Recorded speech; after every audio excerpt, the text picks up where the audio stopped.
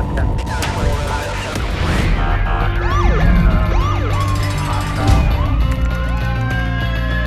training to be a street cop? I driving around at Sunday. I had a question posed to me by a group member, and it would benefit everybody to get the question answered.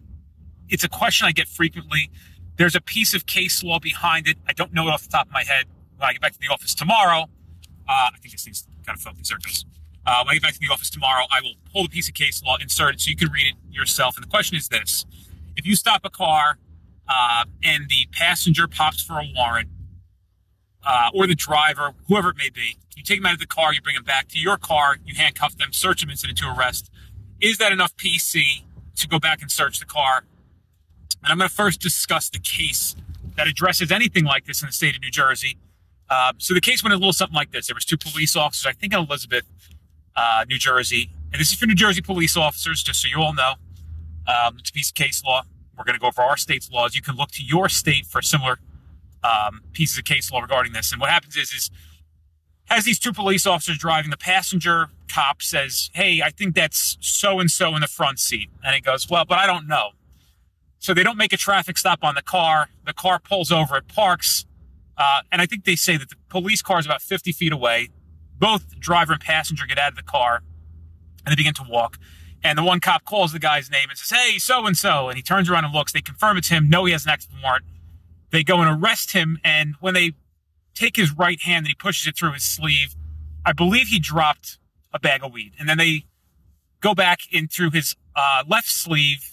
And then he pushes out, I think, 3 bags of crack, right? So what happens is then the cop walks back 50 feet to the car, opens the car, and finds a substantial amount of crack cocaine in the map pocket of the vehicle. And the court said this was no good, but they also said this. So people are reading this case, they're going to go, "Oh, you can't do that. It says it right here." That's not true.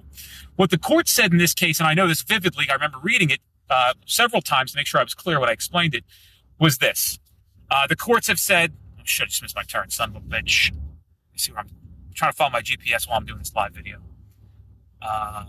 Okay, I'm good. So what the court said was this: look, this is not a bright line rule. This is just for this circumstance. What we didn't like about it, this is not a bright line rule. So the answer is, it just depends on your circumstances. Here's what the court said they would have preferred to see.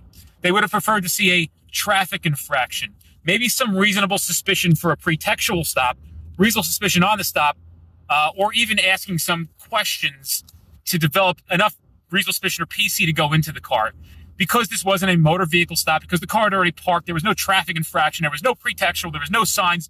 It really lacked any kind of reasonable suspicion that led this police officer, outside of finding this incident to arrest, that there would be more in the car. It was no good. So under those circumstances, which are few and far between, you cannot go back to the car. However, now you have a car stop where there was a traffic violation. You did find somebody incident to arrest and it was closely related to the car. The answer I give to you is, I think you're going to be good to go. But there is no piece of case law that says it. All they say is, this one wasn't good. We're not saying that it's never good. Just this one, in the way it went down without a traffic stop, and this guy had a warrant, he was 50 feet away from the car. This was no good. What they did was give us a guide on what you should look for. And if you're following what that piece of case law says regarding, you have a traffic stop, now you have reasonable suspicion, there were pretextual indicators, there are indicators on the stop, all this jazz. As long as you have some of that, you're good to go back to the car at that point. So with that being said, hopefully you found some value. That is the correct answer. I don't have the piece of case law off the top of my head because I am driving and I'm not even in my town. I'm heading back home now. I think if you search the group, you may find it in there. If you actually check the search function of the group, which if you're doing mobile device, you just go to the top toolbar and put in like I usually try to label these videos so people can find them when they need them, but like passenger in possession or passenger CDS. I try to make it so it's easily to find in a search. If you're on a laptop or a desktop, to the left in the group section, there should say search this group. You can check it that way as well. We try to make